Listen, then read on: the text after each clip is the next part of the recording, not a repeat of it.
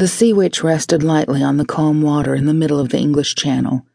Besides stilling the normally turbulent sea, the Eldon witches had invoked a thick cloak of fog around their isolated yacht. They were trying to avoid both the British and the Germans. Their work was critical, and interference from either side was unwanted.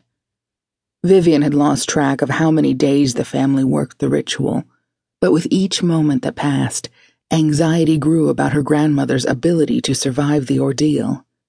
Grandma Cordelia and Vivian's sister Rowan were both skilled at weather control, and they were taking turns as the fulcrum point for energy sent them by various British covens. Vivian, a conduit for goddess energy, had also been feeding them power. In addition, the Eldons were taking advantage of the multitude of Christian prayers offered by a nation inspired by King George's call to petition divine protection for England. Vivian and her younger brother, Dylan, shared the watch on deck, relieving one another every few hours to allow each an opportunity to doze.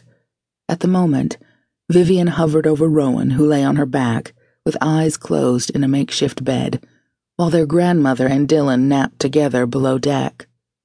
Vivian's mother, Evelyn, sat on deck working magic to invoke fog, and Vivian's father, Rear Admiral Sir Rhys Eldon, stood at the railing of their motorized yacht and scanned the twilight sky through binoculars. "I can't get a visual. However, I sense Luftwaffe," he said. Evelyn looked up. "The pilot shouldn't be able to see us through the fog." Vivian tensed and waited for the sound of distant engines. She glanced at her mother, who had been knitting and humming. Her song invoked water elementals, which manifested as airborne droplets that the gray yarn dancing between her needles wove into fog. "The pilot shouldn't be able to see us," Vivian whispered, echoing her mother's comforting words. "We're not the only ones with magical abilities in this war," Rhys said.